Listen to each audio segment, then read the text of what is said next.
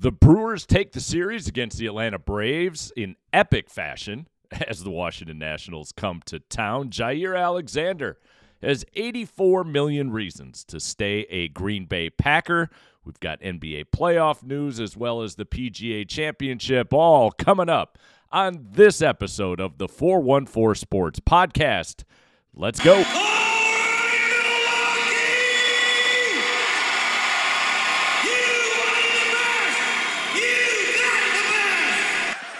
But instead, it's the 414 Sports Podcast, and it starts right now. 5, 4,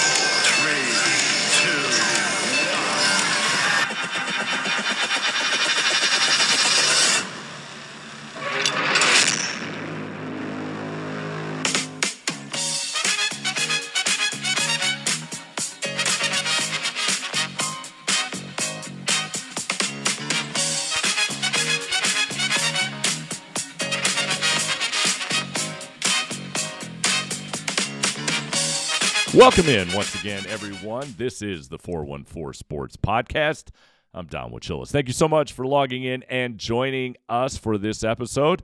Whether you've done so on Google, Apple, Spotify, or any of the other 5 platforms that we currently reside on, glad to have you with us. As I said in the opening, we'll make our way through today's podcast talking about the series victory over Atlanta by the Milwaukee Brewers as they prepare for the Washington Nationals now to come into American Family Field for a 3-game set. Jair Alexander with a contract extension with the Green Bay Packers. We'll get into that. We've got the NBA playoffs, obviously, up and running right now. The PGA Championship is in full swing. But before we get to any of that, this weekend we're going to put out a, shall we call it a special edition of the 414 Sports Podcast, because we've got ourselves a full-fledged soap opera brewing in college athletics. And I think it will take an entire episode really to begin unpacking what's happening, the effects NIL is having on the college landscape, the effects, the absence of the NCAA and providing any sort of regulation and parameters in and around NIL and what it is doing. And so now what we see is in a press conference, Nick Saban having some critical thoughts with regards to his former protege, Jimbo Fisher, at Texas A&M, and how they came about their recruiting class. Jimbo Fisher fires back. Deion Sanders gets into the mix. So the SEC has a full-fledged soap opera on their hands, and I think it'll take, as I said, an entire episode to kind of unpack all of that and the meaning behind some of the things that are being said and really what Nick Saban has to be careful of. I think Nick Saban has been king of the football landscape for quite a while, and rightfully so as teams win.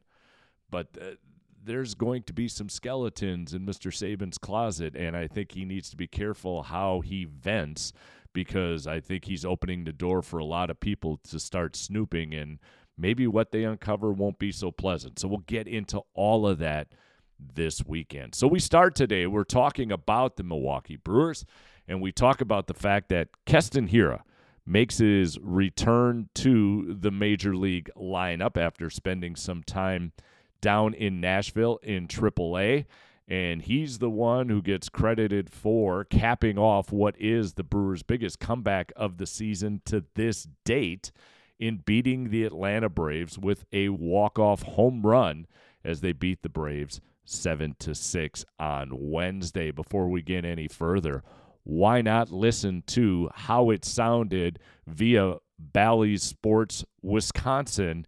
Here's the call as Keston Hiura walks it off against the Braves. 1 ball, 2 strikes on Hiura. And a swing and a drive into center field.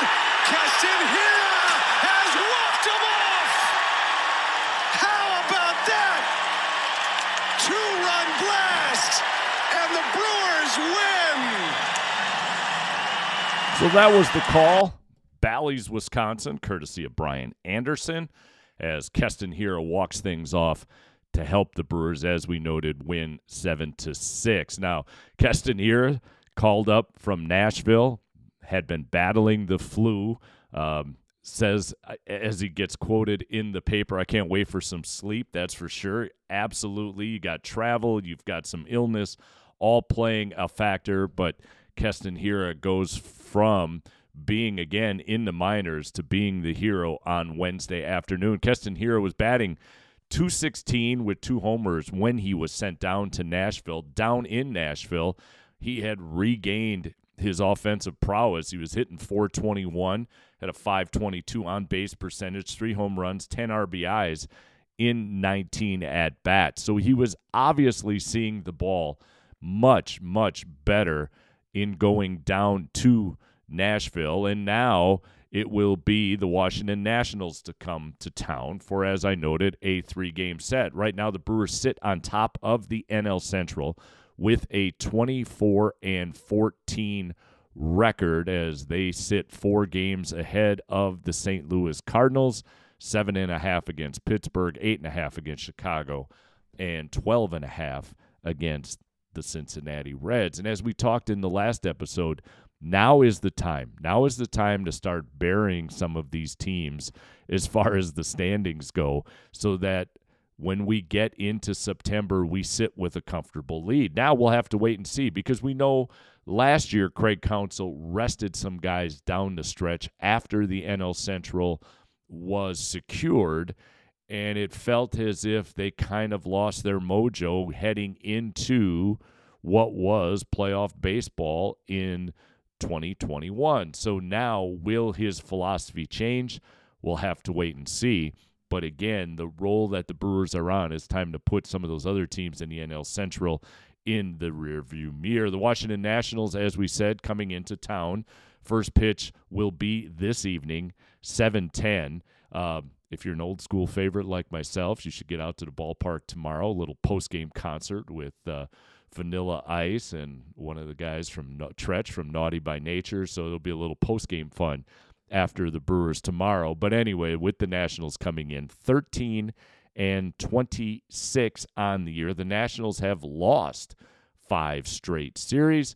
And for the Washington Nationals, it has really been about pitching. They are 28th in MLB as far as their ERA goes. Their ERA goes now at 4.93, so just under 5 for the Washington Nationals. And so if the Brewers, again, are looking offensively to get some things going. Now, what we saw against Atlanta was a whole lot of perseverance. The fact that in the midst of a pitching battle where they were down 4-0, got it to 4-2, made it a ball game, then went back and forth in extra innings and then found a way to win. That showed a whole lot of character for this Milwaukee Brewers team, coming off of being shut out in Game 2, but then shutting out the Braves in Game 1. There was just some really great pitching going on in that 3-game set against the Atlanta Braves.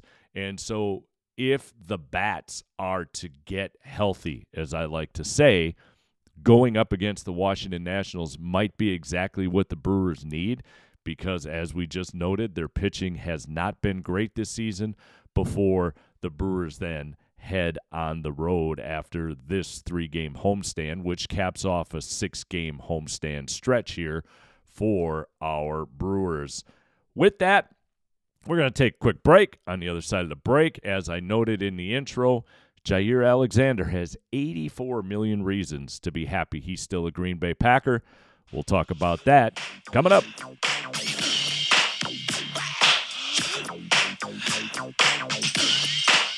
Yeah.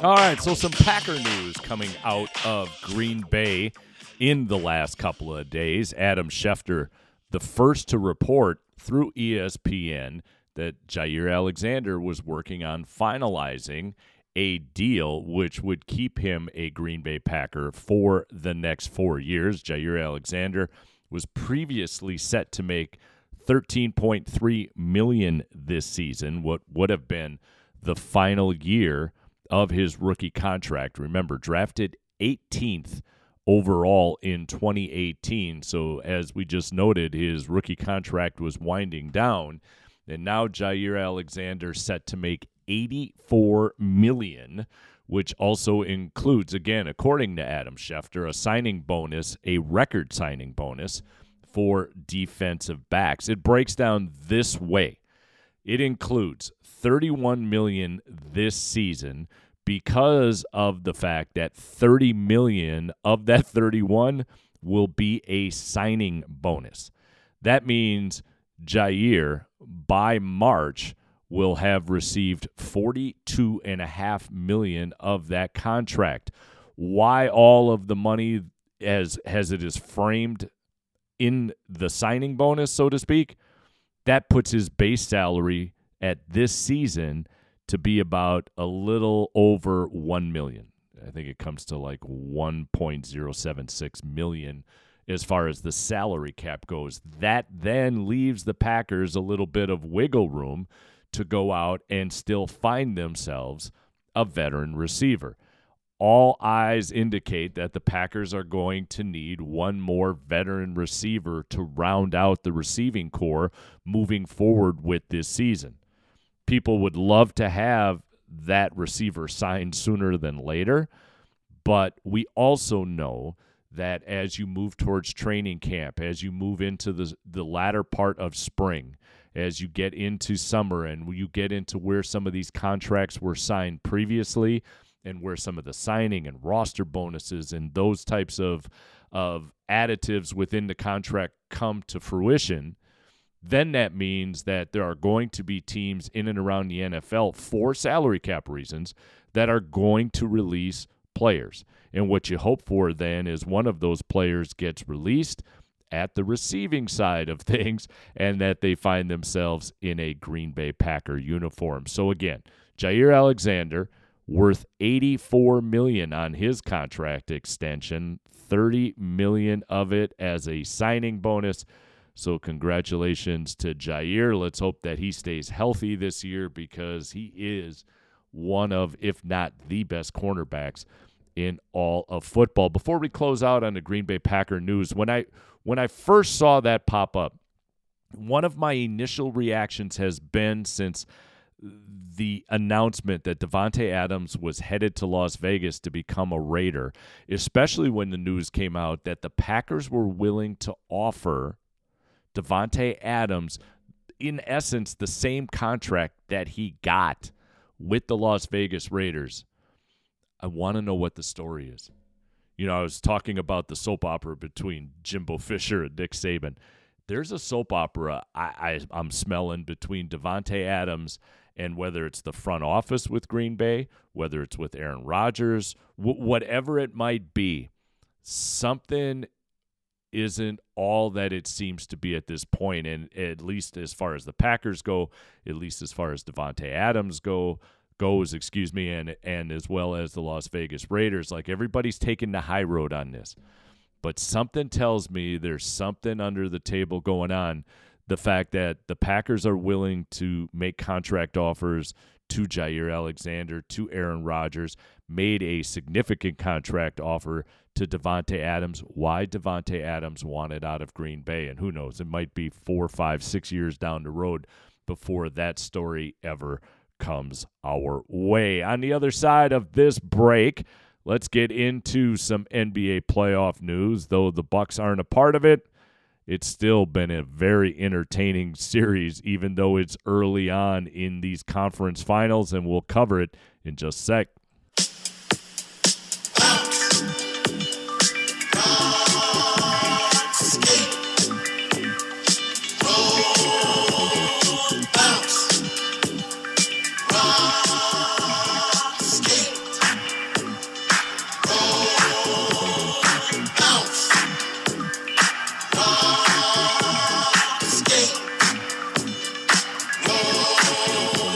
All right, let's get into the NBA playoffs. Last night, the Boston Celtics bouncing back in a major way with a 127-102 victory against the Miami Heat in Miami to tie the series up at 1.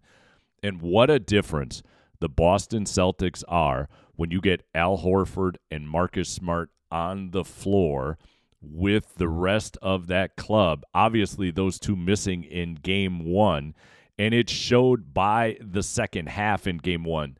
Boston looking a little bit tired going into quarters 3 and 4 in Game 1, and Miami just absolutely flipped a switch after halftime and was dominant in that Game 1 second half performance to get the victory.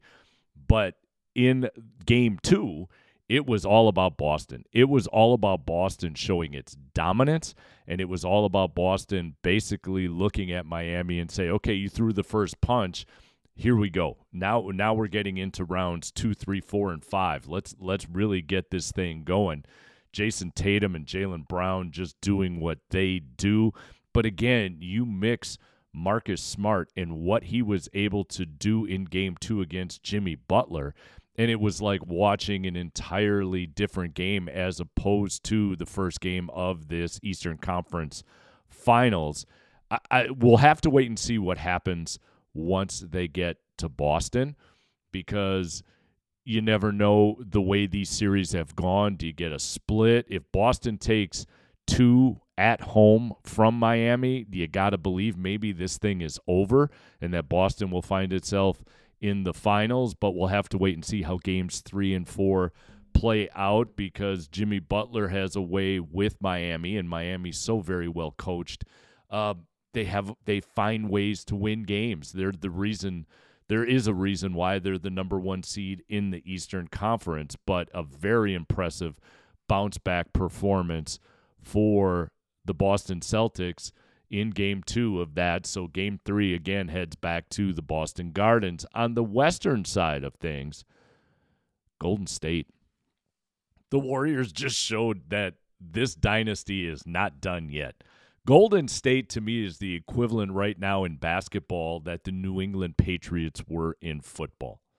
You know, New England had won, obviously, a ton of Super Bowls under Tom Brady, but there were years that they did not win the Super Bowl, but within that 10, 15-year window, all you think about is the New England Patriots, because if they didn't win the Super Bowl, they were in the Super Bowl, or they made just an incredibly deep run in the NFL playoffs under Brady and Bill Belichick. And you get that feeling here with the Golden State Warriors. The Golden State Warriors, after winning a couple, obviously Kevin Durant being a part of that unit the last time they won, have gone through injuries, and now everybody is back. And with everybody being back, the depth on Golden State, I think, maybe too much for the Dallas Mavericks to handle when you start talking about Steph Curry and Klay Thompson. And you just keep going right down the line. I'm not going to sit here and read everybody's name, but you've got players who, are stars, but then you've got role players like now Andrew Wiggins. Andrew Wiggins, who was projected to be a star when he came into the league, goes to Golden State, and he's a role player, but an enormously important role player, along with Milwaukee's own Kevin Looney. I mean, these guys go so deep into the bench, and that when you're guarding somebody like Luka Doncic, who has been phenomenal for Dallas, the fact that they can keep rolling people at him and keep switching defensively, which other teams haven't been able to do, or shall we say willing to do, because they don't have the depth that Golden State has. It's going to be really, really interesting to see how this one plays out. Now, Golden State was shooting incredible in Game 1. Steph Curry has his 18th career playoff double-double. That gives you an idea of how well things were going for Golden State, in the fact that, again, they win 112-87. Game 2 will be played tonight. Game 2, I think, sets the stage a little bit of how things will move forward. But with all of that said, let's remember one thing, that when Dallas was playing Phoenix, it was the home teams that were winning until we got to Game 7. And then Dallas absolutely annihilates Phoenix on their home court to win Game 7 to get where they are right now. So you could still see a Dallas team lose this evening and then get ready to go home and not be fazed whatsoever because they overcame that type of situation in the previous round. The difference, however, is that Golden State is deeper than Phoenix. And even though Phoenix had the best regular season record, this Golden State Warrior team just possesses too much depth, too much talent, that same scenario, you wonder if it would play out the way it did with Dallas and Phoenix. So we'll have to wait and see. And it's the beauty of sport. It's the beauty of a 7-game series. You never know how these things are going to unpack and unfold. So again, game 2, what will be tonight as we're putting this podcast together between Dallas and Golden State. We're going to take a timeout. On the other side of the timeout, let's talk some PGA Championship as it is underway as we get set to close out this edition of the 414 Sports Podcast. We're back in just a sec.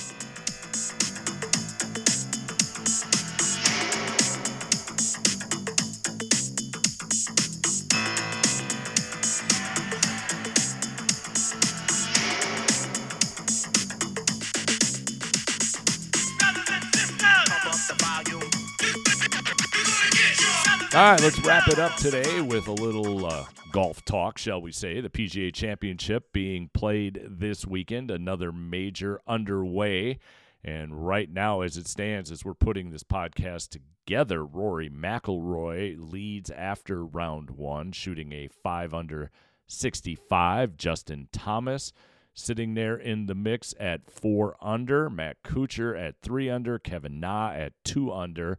Again, a lot of golf to be played, so we're going to see how that leaderboard plays out over the weekend. Obviously, the fact that Tiger Woods has teed things up in making his comeback after that horrific accident, in trying to play competitively on really what has been a medical marvel when it comes to what the doctors were able to do with his leg. He continues to be the focal point of much of the coverage of that PGA Tour. So we'll see, if he makes the cut, and then if he makes the cut from there, you kind of see how things are playing out. It's got to be rough when you're trying to still rehabilitate off of that injury and walk that course.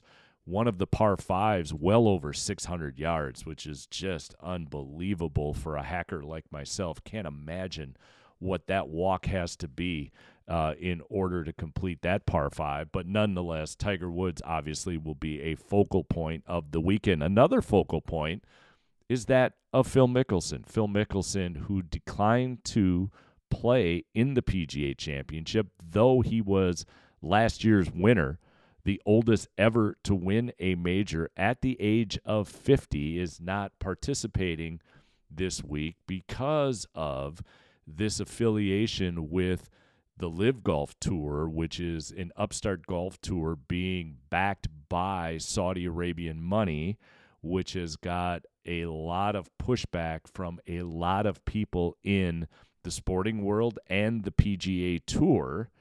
And with that, there's also a book that was released yesterday, an unauthorized biography, and some of the quotes that came from Phil in the midst of that biography, again, being released yesterday, has struck a lot of people, hit a raw nerve, I guess is the easiest way to say it.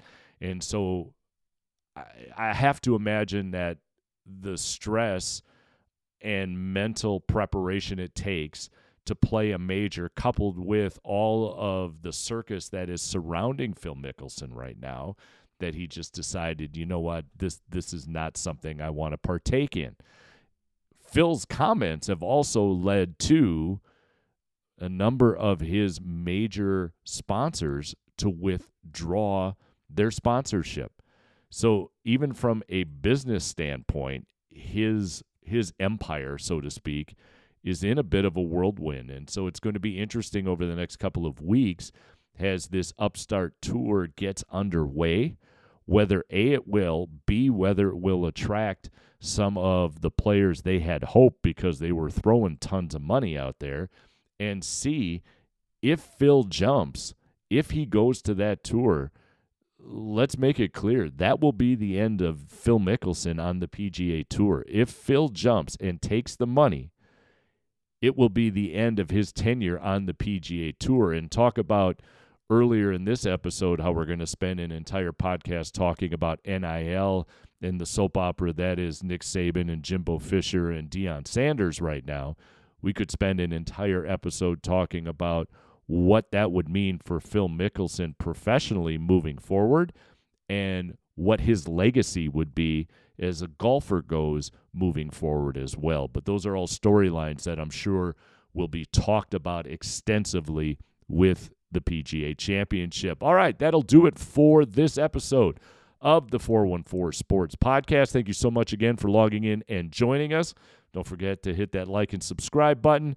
And again, Sunday we'll put out another podcast really focusing in on this NIL debate and also talking about the soap opera that's taking place between Nick Saban and Jimbo Fisher and the SEC. And again, we'll put that out on Sunday. Until then, take care of each other. We'll talk to you soon.